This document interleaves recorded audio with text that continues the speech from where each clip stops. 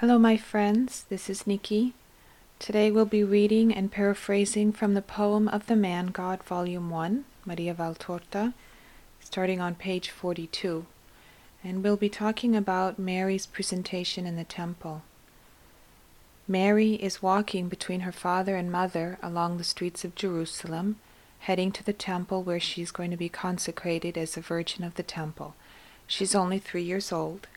She's very beautiful and all dressed in white, and she's walking between her elderly parents, who seem older and sadder and more tired because they are sacrificing their greatest joy in life, which is their daughter, to God. And they do it with love and gladness because they love God very much, but it does take a great toll on them. They are both endeavoring to conceal their tears. They proceed slowly, very slowly. Relatives Elizabeth and Zacharias join them. Anne says, "You must not think that I am repenting, or that I am giving my treasure to the Lord unwillingly. But it's my heart, oh how my heart aches, my old heart that is returning to its childless solitude, if you could only feel." And Elizabeth says, "I know, my dear Anne, but you are good, and God will console you in your solitude. Mary will pray for the peace of her mother, won't you, Mary?" Mary caresses her mother's hands and kisses them. She presses them to her face to be caressed, and Anne holds her little child's face tightly in her hands and kisses it repeatedly. Zacharias enters and greets them, saying, "May the peace of the Lord be with the just." "Yes," replies Joachim, "implore peace for us, because our hearts are trembling in our offer, as Abraham's did when he was climbing the mountain. But we shall not find another offer to replace this one. Neither do we want it, because we are faithful to the Lord. But we are suffering, Zacharias. Since you are a priest of God, please understand us and do not be perturbed." "Never," says Zacharias. "On the contrary, your sorrow, which does not go beyond reasonable limits and does not shake your faith, teaches me how to love the Most High. But take heart, Anna the prophetess will take care of this flower of David and Aaron. At present she is the only lily of David's holy issue in the temple, and she will be taken care of as a royal pearl. Although we are approaching the time when the Messiah is to come, and the women belonging to the house of David should be anxious to consecrate their daughters to the temple, because the Messiah will be born of a virgin of David's issue, yet because of the general weakening of faith, the places of the virgins in the temple are empty. It is true that there are still 30 years to the appointed time, but then Zacharias looks at Mary thoughtfully. "I will watch over her," he says. "I am a priest and I have power in here. I will make use of it for this angel, and Elizabeth will often come to see her." Elizabeth says, "Oh, certainly. I am in such need of God that I will come and tell this little girl so that she may tell the Eternal One." "I am old," says Anne. "I have never felt it so much as I do now in my great pain. I have given the last ounce of strength in my life to this flower, to bear her and to nourish her, and now the pain of losing her is drawing my last strength away and dispersing it." "Don't say that," says Elizabeth, "for Joachim's sake." "Yes, you are quite right. I will try and live for my husband." Joachim pretends he has not heard, intent as he is on listening to Zacharias, but he has heard, and he sighs deeply, his eyes shining with tears. Mary approaches the temple. The high priest looks at the little girl and smiles. He lifts his arms to the sky in prayer. They all bow their heads in perfect humility before the priestly majesty communicating with the eternal majesty. He takes her to the temple door, but before letting her in, he asks her, "Mary of David, are you aware of your vow?" When she replies yes in her silvery voice, he cries out, "Go in, then, walk in my presence and be perfect." Anne and Joachim cry, "Let us give glory to the Lord, who is receiving her in his house and is leading her along his path." Jesus says, "The high priest had said, Walk in my presence and be perfect. The high priest did not know that he was speaking to the woman who was inferior in perfection only to God. But he was speaking in the name of God, and therefore his order was a sacred one. It is always sacred, particularly with regard to the Virgin full of wisdom.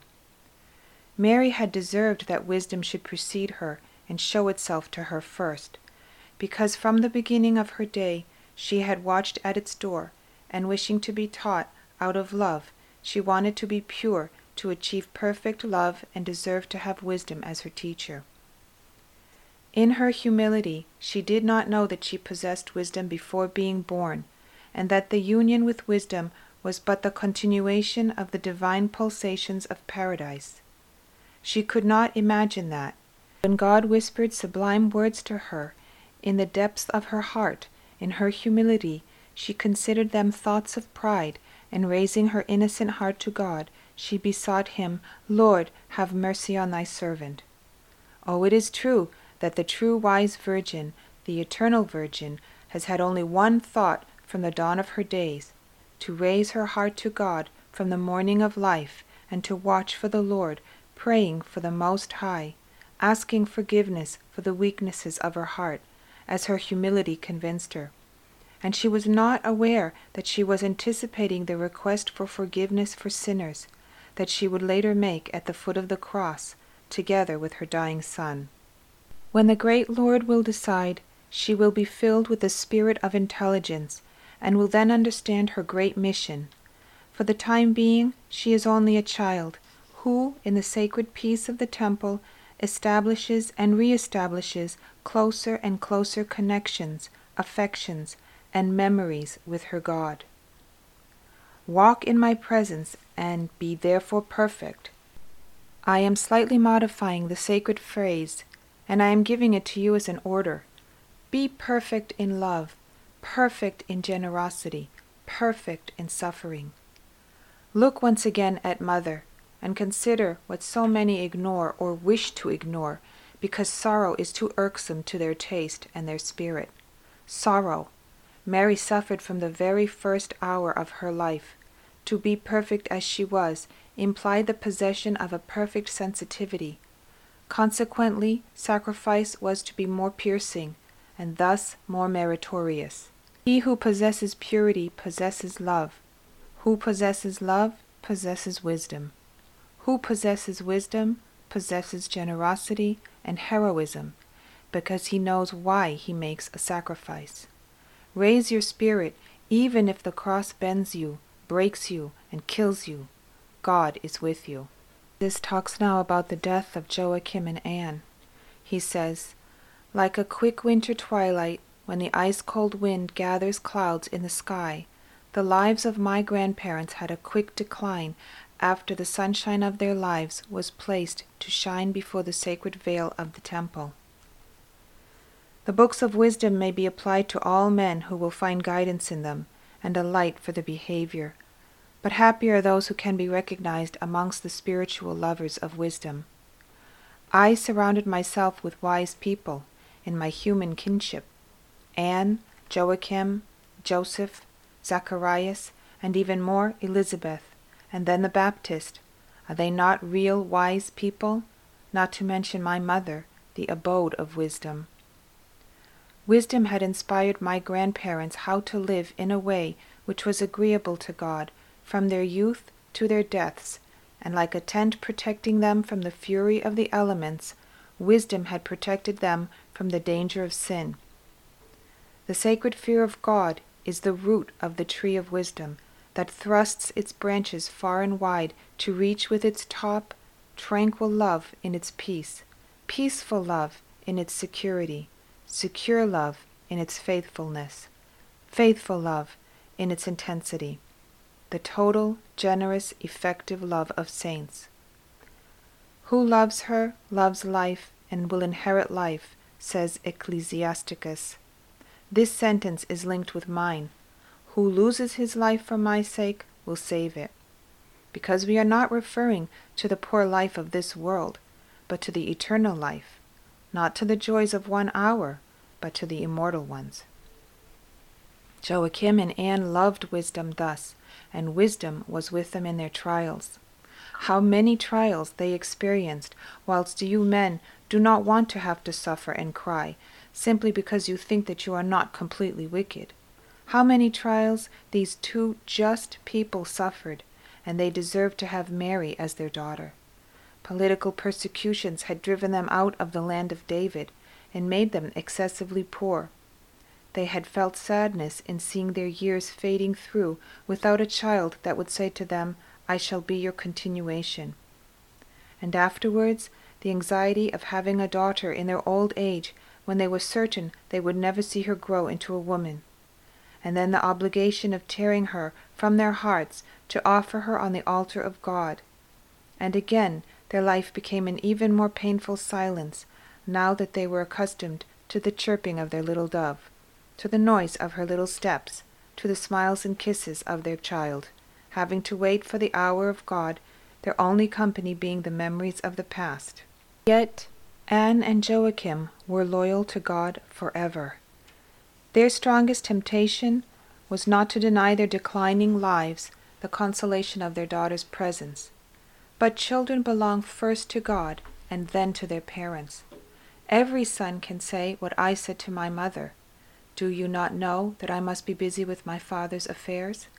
And every father, every mother, must learn the attitude to be maintained, looking at Mary and Joseph in the temple, at Anne and Joachim in the house of Nazareth, a house which was becoming more and more forlorn and sad, but where one thing never diminished, but increased continuously, the holiness of two hearts, the holiness of marriage.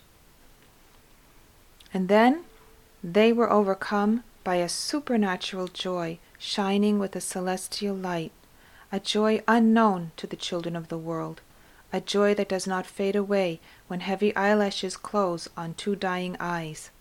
On the contrary, it shines brighter in the last hour, illuminating the truth that had been hidden within them throughout their lives. And their lives passed away in the certainty of a happy future for themselves and their descendants, their trembling lips murmuring words of praise to God. Such was the death of my grandparents, such as their holy lives deserved. Because of their holiness, they deserved to be the first guardians of the Virgin beloved by God, and only when a greater sun showed itself at the end of their days, they realized the grace God had granted them. Because of their holiness, Anne suffered no pain in giving birth to her child. It was the ecstasy of the bearer of the faultless one. Neither of them suffered the throes of death, but only a weakness that fades away as a star softly disappears when the sun rises at dawn. And if they did not have the consolation of having me present as wisdom incarnate, as Joseph had, I was invisibly present, whispering sublime words, bending over their pillows to send them to sleep, awaiting their triumph. Someone may ask, why did they not have to suffer when generating and dying, since they were children of Adam? My answer is, if the Baptist, who was a son of Adam and had been conceived with the original sin, was pre-sanctified by me in his mother's womb simply because I approached her, was no grace to be granted to the mother of the holy and faultless one? Mary had been preserved by God and bore God in her almost divine spirit, in her most pure heart, and was never separated from him, since she was created by the Father and was conceived in a womb, and then received into heaven to possess God in glory forever and ever. I also answer, an upright conscience gives a peaceful death, and the prayers of saints will obtain such a death for you. Joachim and Anne had a whole life of upright conscience behind them, and such a life rose like a beautiful landscape and led them to heaven, while their holy daughter was praying before the tabernacle of God for her parents far away, whom she loved with a perfect supernatural love.